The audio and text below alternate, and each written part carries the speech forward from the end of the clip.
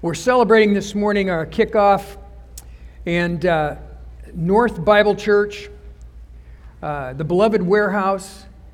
Some of you may not know that we were renting this building, and at one point in 2008, the real estate market just completely tanked, and this building was in trouble, but for whatever reason, the owners of the building didn't realize that, and they were trying to raise our rent, and so we were 1 month from the end of our lease here, and we were looking all over the place, trying to figure out where we were supposed to be, and looking at buildings all around the area. And right at the end, right at that 11th hour, which is so typical, the bank came to us and said, you know what, this is a bad loan, people that own it, and we want you to take over the note on this building, and we'll help you own the building. But we'd had some really wise counsel in the church, some men that were in commercial real estate, and they'd actually advised us before to get the building appraised, and we had done that, and it actually wasn't worth the note. The value at that time. And so we told the bank, yeah, that would be great. We'd love that, but it's really doesn't equal the value of the note anymore. And they said that's impossible, but we haven't had it appraised. They did. They had to reduce it another $700,000. And then the bank sold us this building, with no money down. We had no credit. They just said, if you'll take this over, we'd like it. You'd be free. We'd like you to have it. And so we bought this building. The beloved warehouse. We just decided, well, this is where the Lord wants us right now. And so we bought this building. We've been meeting here ever since. We've been kind of, as we can, making improvements and continue to do things. But this is where we worship. This is where we gather. This is the home of North Bible Church. But this building doesn't define who we are. And this morning, what I want to talk to us about is the why. Why we do what we do, and why we believe what we believe, and who we are a little bit more outside of this building, beyond the walls of this building, because there's a tendency to come to church and feel like that's church, but really that building just is the place that we meet on a regular basis. But who we are is much bigger than that, much more significant and profound than that, and that's what we want to talk about this morning. So if anyone were to ask you, what's the deal with your church? What's your church all about? I've got a couple of definitions for you. I've got a couple of things that I want to encourage you with this morning, and here is the first one. This is the way you can describe North Bible. It's where everyone is family, nobody is perfect, and anything is possible because of Jesus. All right? That this is where everyone is family. That we share the same bloodlines. If we share the same because Christ died on the cross, because He shed His blood for us. Because of Him, we're family. You don't pick your family. You're born into your family, and we belong to each other. And so we believe that we're family when we come here. And that's the culture. That's the environment that we want to experience. Is that we're part of the family of God, and when we're here together, we're family. The second thing is that nobody's perfect. We want to pretend sometimes. We want to act like we're perfect. We might want to fool people sometimes, but the reality is that we're all sinners saved by grace, that we all fail, that none of us are perfect, and so we come together as a family of imperfect people, believing that anything is possible because of Jesus. Because of who Christ is, because of what Jesus has done in our lives, not because of anything that we've accomplished, not because of any place that we've arrived in our life, but because of who Jesus is. And so that in a nutshell is who we are. We're a family of imperfect people who believe anything is possible because of Jesus. Now, there's another part. There's three sort of our marching orders as a church. Comes in three parts, and if you've been around long enough, hopefully you've heard those three things. But three things that we're about, three things that we believe that we want to live out, and those three things are this: to love God, to love one another, and to love the world. If you want to talk about the vision of North, you want to talk about who we are, that's another way to say it, that we are a people who want to love God, we want to love one another, and we want to love the world. And we don't just love one another, but we love one another in Christ. We don't just love the world because we love the world, but we love the world because of Jesus. So we love God, we love one another, we love the world, and that's what we want to talk about this morning, is the why. Why do we believe that? Why do we live that way? And the first place that we're going to go is Matthew, the 22nd chapter, verses 37 to 38. And this is what it says. And Jesus, let me give you a little background. Jesus is meeting with people. He's got a big group of people. And one of the religious leaders comes and asks him a question. And they're always trying to trick him. They're trying to trap him. And so this guy knows that there's 331 laws in the Old Testament. And it's impossible to keep them all. He's going to memorize all of them. And so he comes to Jesus one day and he says, what's the greatest commandment? And it wasn't an honest question. It was a question to sort of try to trap Jesus. But here's what Jesus answered. He said, you shall love the Lord your God with all your heart, with all your soul, with all your strength. This is the first and great commandment. To love your God, the Lord your God, with all your heart and with all your soul and with all your strength. To be all in. To love God with everything that you have. To love God with your thoughts, to love God in your actions, to love God in your motives, that as best you can, you want to be all in, completely devoted to Him. You want God to have every part of your life. You want to love Him with all your heart, with all your soul, and with all your strength, leaving nothing out. Completely committed, completely devoted to Him. And you know, it's easy to say. It's easy to say, you know, yeah, I love the Lord.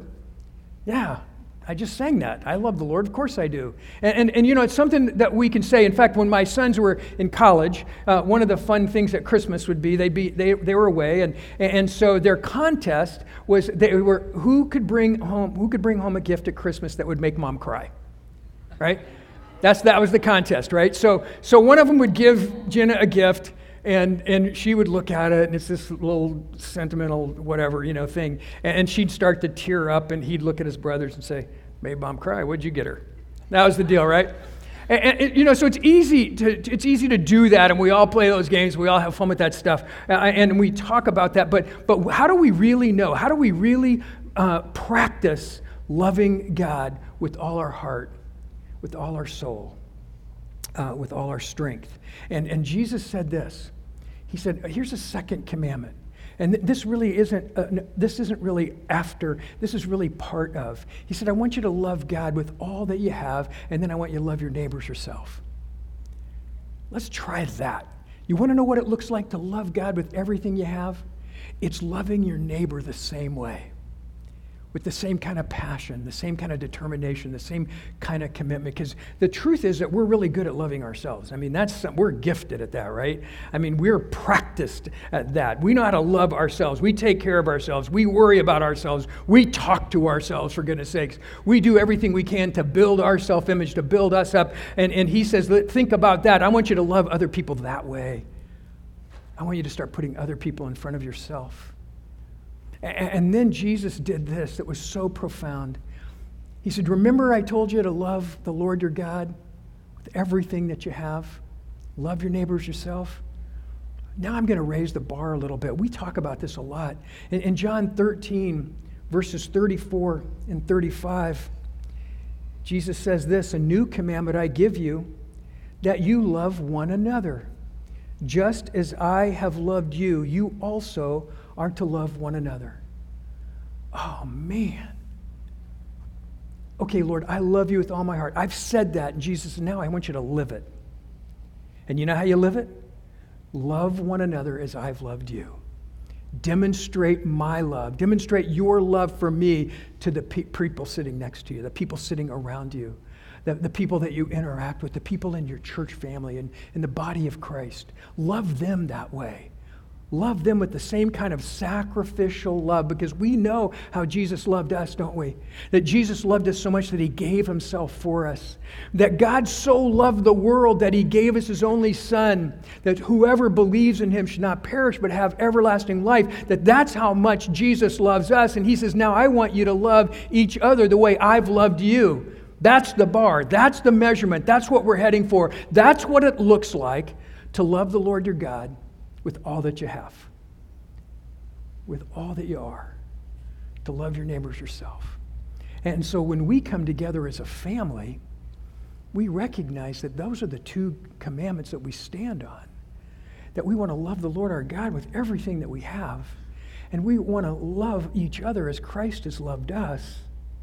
But we know that we're imperfect people, so we're completely dependent on God for that strength and the ability to even do that. And you know, when I set the bar up there and I'm honest with myself, I know that I'm not getting anywhere close. And I recognize the fact that I have to continue to come back to Christ and confess that fact and say, Lord, I need your strength. I need more of you. I need to be close to you because I am not getting anywhere near the bar that you've set. I'm not loving your people the way that you love me. Help me, Lord. And we depend on him for that strength. But when we come together as a collective group of people and say, that's how we want to live our lives, that's what we want to look like, that's what we want to give ourselves to, that is a powerful, powerful idea, a powerful picture of what it means to be a follower of Jesus, what it means to belong to him.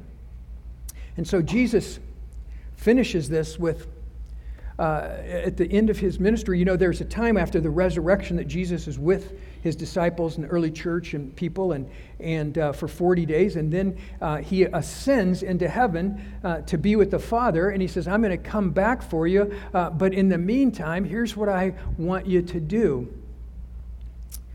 And in Matthew 28, verses 18 to 20, we get what we call the Great Commission. We call it that. But what Jesus would have said is, this is a command for you to fulfill. This is another picture of what it means to love God with everything that you have, with your heart and with your soul and with your strength.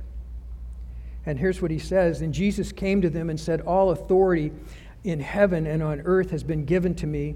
Therefore go and make disciples of all nations, baptizing them in the name of the Father and of the Son and of the Holy Spirit, and teaching them to obey everything that I've commanded you. And surely I am with you always to the very end of the age. Well, here's the first thing that Jesus said. Here's the big tip-off. He said, all authority has been given to me in heaven and on earth. All of it. Not part of it. Not a portion of it. Not on weekends. But all authority. That Jesus says, I have all authority. And then there's a great big word right after that that's prominent in the New Testament. Whenever you see it, you know that what was just said is getting built on. He says, therefore, because I have all the authority, because I have the authority over heaven and earth, here's what I'm commanding you. Here's what I'm telling you to do. He says, I want you to go.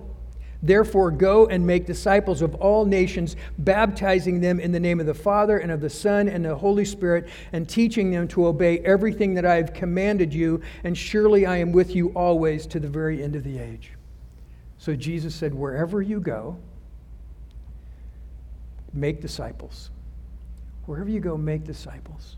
And you know, for a lot of us, we just think, oh man, I don't have enough information. I don't know enough stuff about Christianity. I can't answer people's questions. I can't teach anybody. That's not what I'm about. But let's just talk about this for a second, because here, the first two criteria we've already talked about. The first two criteria in making disciples is to love the Lord your God with all your heart, with all your soul, with all your strength, to love your neighbors yourself, or to love one another as Christ has loved us. And he says, if you want to make disciples, start there. Start with that priority. Start with that goal. Say, Lord, I want to be all in. I want to love you with everything that I have, and I want to love the people around me the way that you have loved me, with that kind of passion, with that kind of commitment. And I want to go and I want to model that. I want to live that out with other people, because at the end of the day, what do we want to duplicate in our lives? We want to duplicate people who are all in for Christ and who are loving each other the way Christ has loved them. If you want to talk about discipleship, let's just start there. You know, memorizing Scripture really helps us as long as it drives us to loving God with all of our heart and our soul and our strength. Attending services is really important as long as it guides us, as long as it directs us to loving the Lord our God with everything that we have, and loving each other as Christ has loved us. That's the goal. That's the purpose. If you want to know what a disciple looks like, it's a follower of Jesus who's learning to love him with everything that he has, or everything that she has, and is loving each other the way Christ has loved them. That's what a disciple looks like. That's what he's called us to. And so he's given us that command, therefore go and make disciples of all nations, baptizing them, challenging them to identify with Christ, but baptizing in the name of the Father and the Son and the Holy Spirit. And he says, now I'm going to be with you when you go, so you're not going out alone. You're not doing this by yourself. I'll be with you always. I'll never leave you. I'll never forsake you. In fact, I'm so committed to this that in Acts, the 1st chapter, he tells them, here's what I want you to do. I want you to wait before you go out and make disciples. I want you to wait because I'm going to send my Spirit and I'm going to give you the strength and the power to fulfill the mission that I'm calling you to. I'm going to give you everything that you need to fulfill the mission that I'm calling you to. And here's what he says in Acts 1:8. He says, but you will receive power when the Holy Spirit comes on you. That when God's Spirit comes and lives within us, dwells in us, he says, this is what is going to happen. This is what you'll be. You will be my witnesses in Jerusalem and in all of Judea and Samaria and to the ends of the earth. Go. Go in the power and the authority of Jesus. Go in the name of Jesus and be my witnesses. Be people who say, here is what I have seen and heard. Here's what I've experienced in Christ. Here's what Christ has done in my life, and I want to share it with you. I want you to see it acted out in my life, and I want you to hear it from my lips, that this is who Jesus is. This is what he's done. This is what Christ means to me. And he says, we'll have the power. He'll give us the power to do it. And this is really an interesting part because I think we have a graphic for you. But the first part is, he says, in Jerusalem, and that was where they were. That's where they were all gathered at this time. So he said, it's going to start right where you live.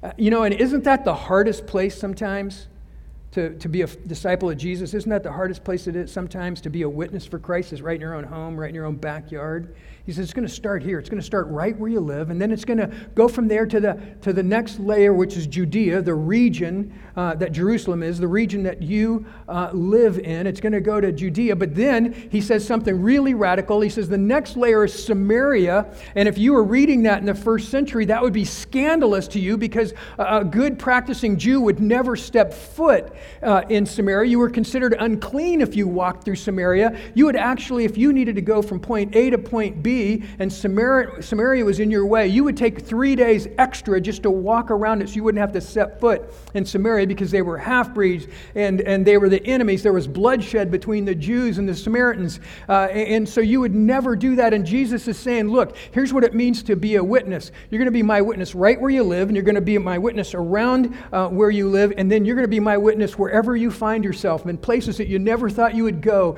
maybe with people that you never thought you would talk to or you never thought you could relate to. But when you go there, when you find yourself there, I want you to make disciples. I want you to show people what it looks like to love the Lord your God with everything you have and to love each other as I've loved you.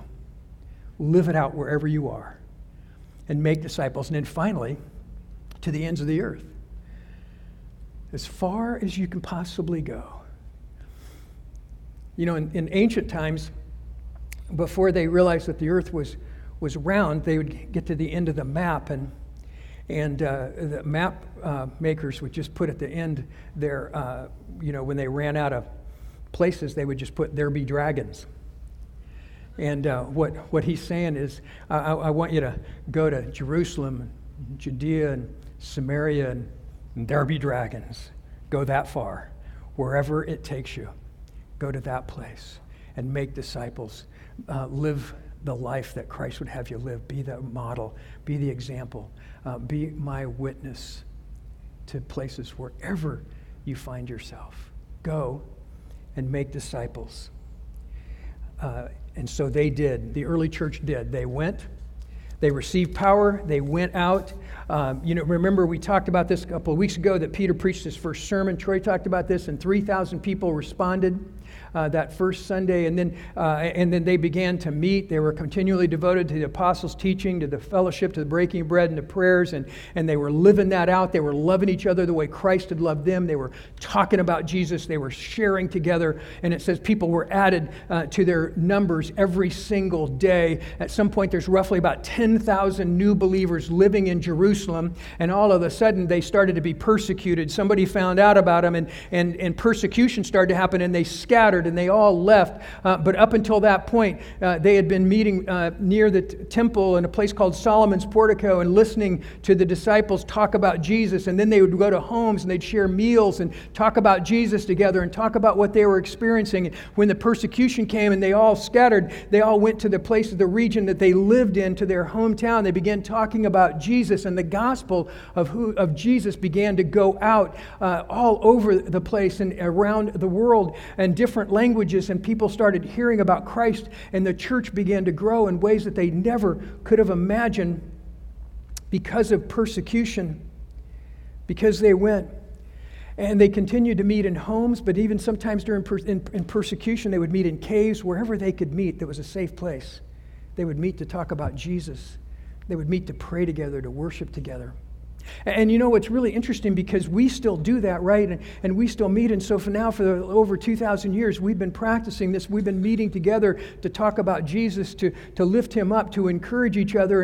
And sometimes you'd look around and you think, man, we've really come a long way. But what's interesting about the church is this, that it wasn't until the 300s that somebody built the first church building.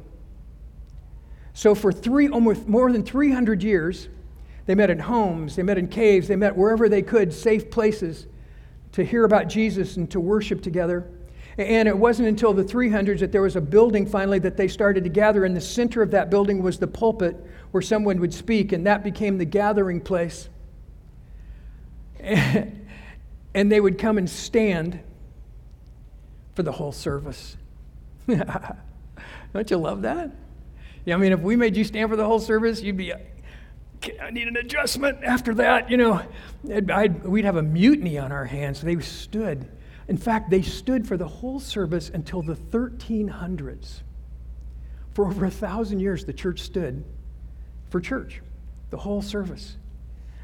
For all the prayers, for any worship singing, for anything that happened, for the message, they would stand.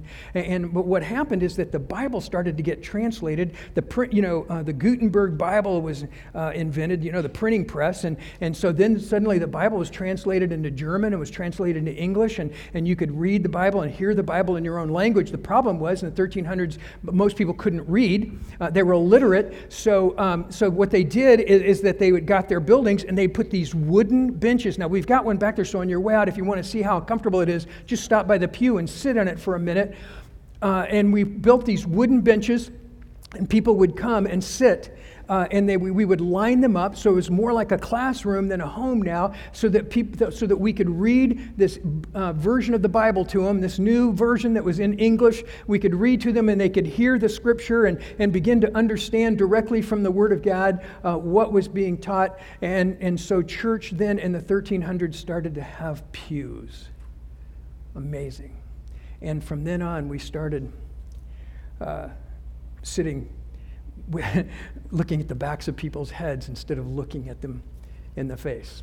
I think one of the reasons we love small groups is because we don't want to lose that sense, right? That the early church looked at each other, and we've kind of given that away in rows. We just sort of look at the back of people's heads, and so we love to have both. That time that we look forward and we teach and we talk about the Scripture, but also there's times that we sit together and we look at each other and we talk to each other about what Christ is doing in our lives. And so that's what was going on in the early church at the time. And so they had pews in about the 1300s. Now, something interesting happened in the 800s. There was this thing invented called a pipe organ. And so suddenly music was available in the world, and these great masters are writing music. But it was considered so secular and so worldly that it took 500 years for pipe organs to be commonly used in churches. Seriously. And some of you are thinking that's impossible because I thought that's what Jesus sang to. That we've always had pipe organs, that's kind of, and I long for pipe organs again. I love pipe organs, but you know what? It took 500 years for them to be accepted in the church because they were considered worldly and secular, and so it was 500 years from 800s to about the 1300s again before pipe organs were norm in the church. It took us a long time to sort of innovate to that point. And then from there, in the late 1800s, we had the light bulb. The incandescent light bulb came into being, and suddenly we didn't have to have church just Sunday mornings anymore. We could meet all kinds of times. We could meet Wednesday nights for Bible study, and somehow Wednesday nights sort of became this sacred time. But we didn't have that for more than 1,800 years. It was once the light bulb was formed, but all of a sudden now we can meet at different times in different ways, and so it completely changed how we do church. Now, something else that was very interesting in the late 1800s, that somebody invented the microphone. Do you know up until that point, we had church without amplification? In the 1700s, there was an evangelist, a minister named George Whitefield. And George Whitefield would preach these incredible open-air revival meetings in England and in America. In fact, in the summer of 1739, it says that in all of his outdoor meetings in England, he probably preached, they estimate he preached to 1 million people. Over the course of the summer, and all of those meetings were without amplification. It says that he preached to 80% of the American population heard George Whitefield preach in the 1700s without amplification. Ben Franklin, who became a great friend of his, went to a meeting one night and he started walking through the crowd, and he finally estimated that George Whitefield was speaking to 30,000 people at one time without amplification. And George Whitefield was famous for a few things. He was famous for the fact that he was constantly challenging people to experience a new birth in Christ. It's a radical idea, but to come to Christ and experience new birth in Him. The other thing is that sometimes they said he would just stop in the middle of his sermon and weep over the love of Christ in his life and how much he was overwhelmed by what Christ had done in his life. And then another thing that he was known for is that often after he preached, he would cough up blood because he was straining so hard to be heard and to be articulate to this vast numbers of people that it just strained him to no end. I don't know if this is the reason, but he died at 56.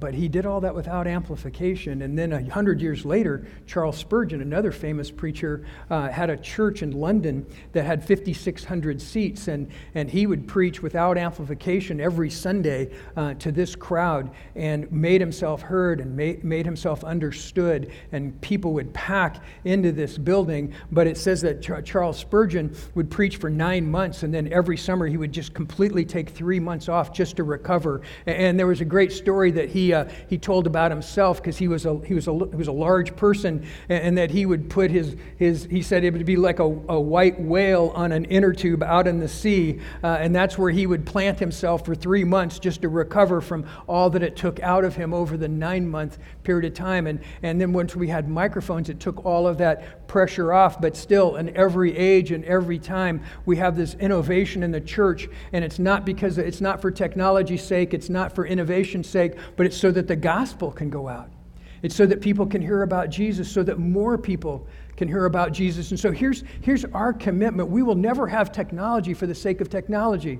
I mean, we have HG projectors now. We have graphics, we have all kinds of things, but it's all still about Jesus. It's centered on Jesus. And if we ever felt like that technology was getting in the way of lifting up Christ and who Jesus is in our church, then we wouldn't do it. We would stop it, because nothing can get in the way of who Christ is.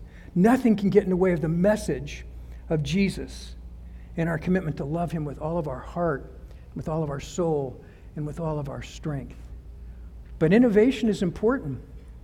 Paul says, I'm all things to all people. When I go someplace to preach the gospel, I'm not going to assume that they know everything. I'm going to figure out what would draw them. I'm going to figure out what they would understand. I'm going to figure out what would pull them in, and I'm going to talk about that.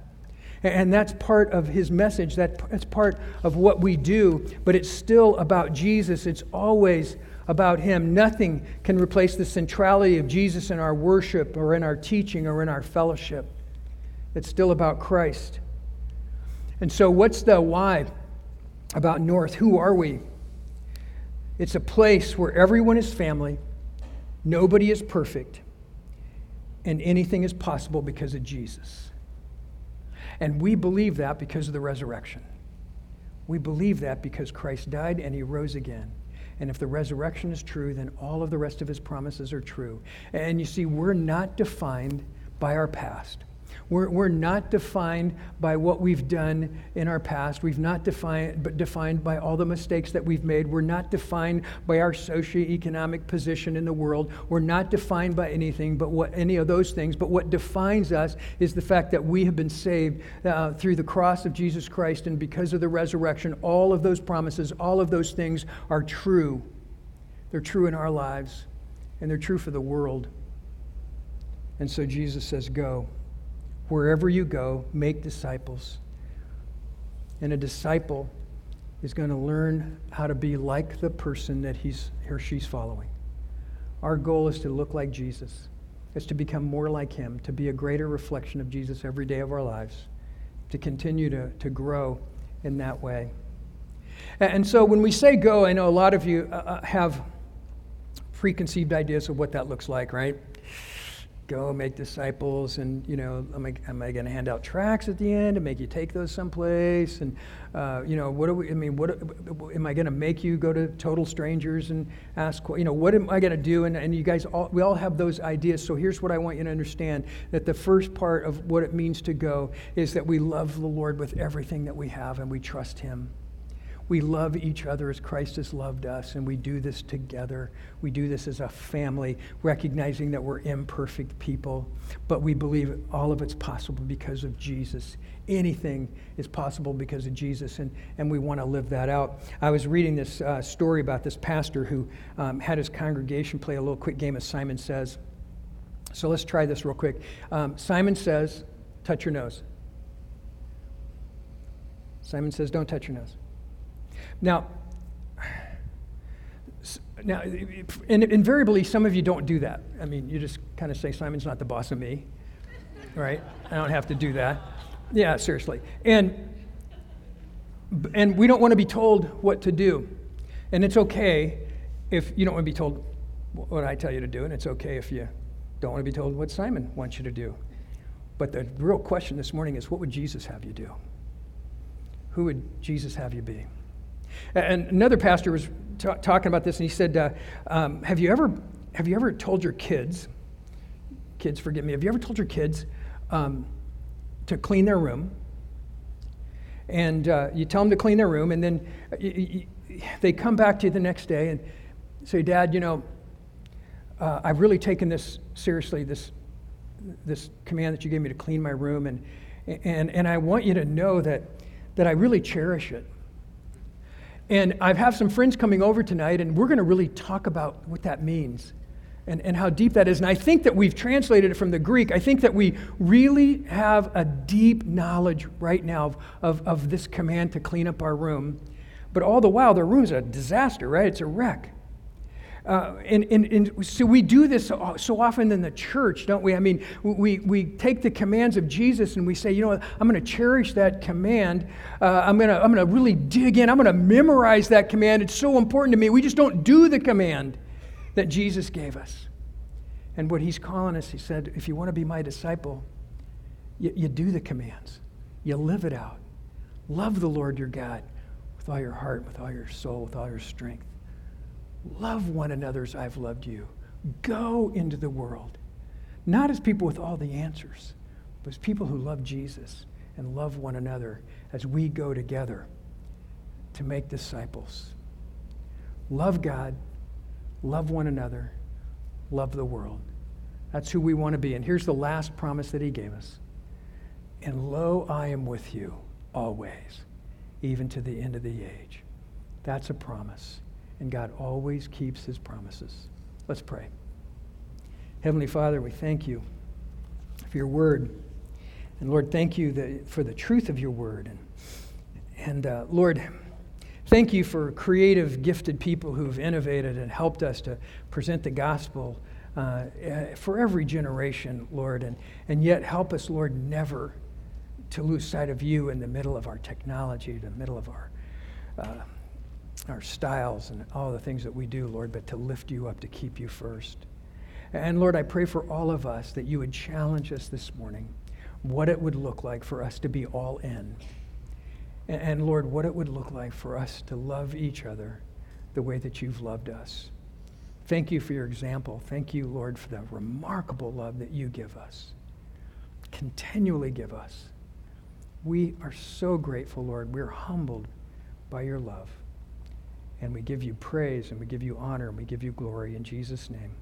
Amen. Song to the Lord of one more song.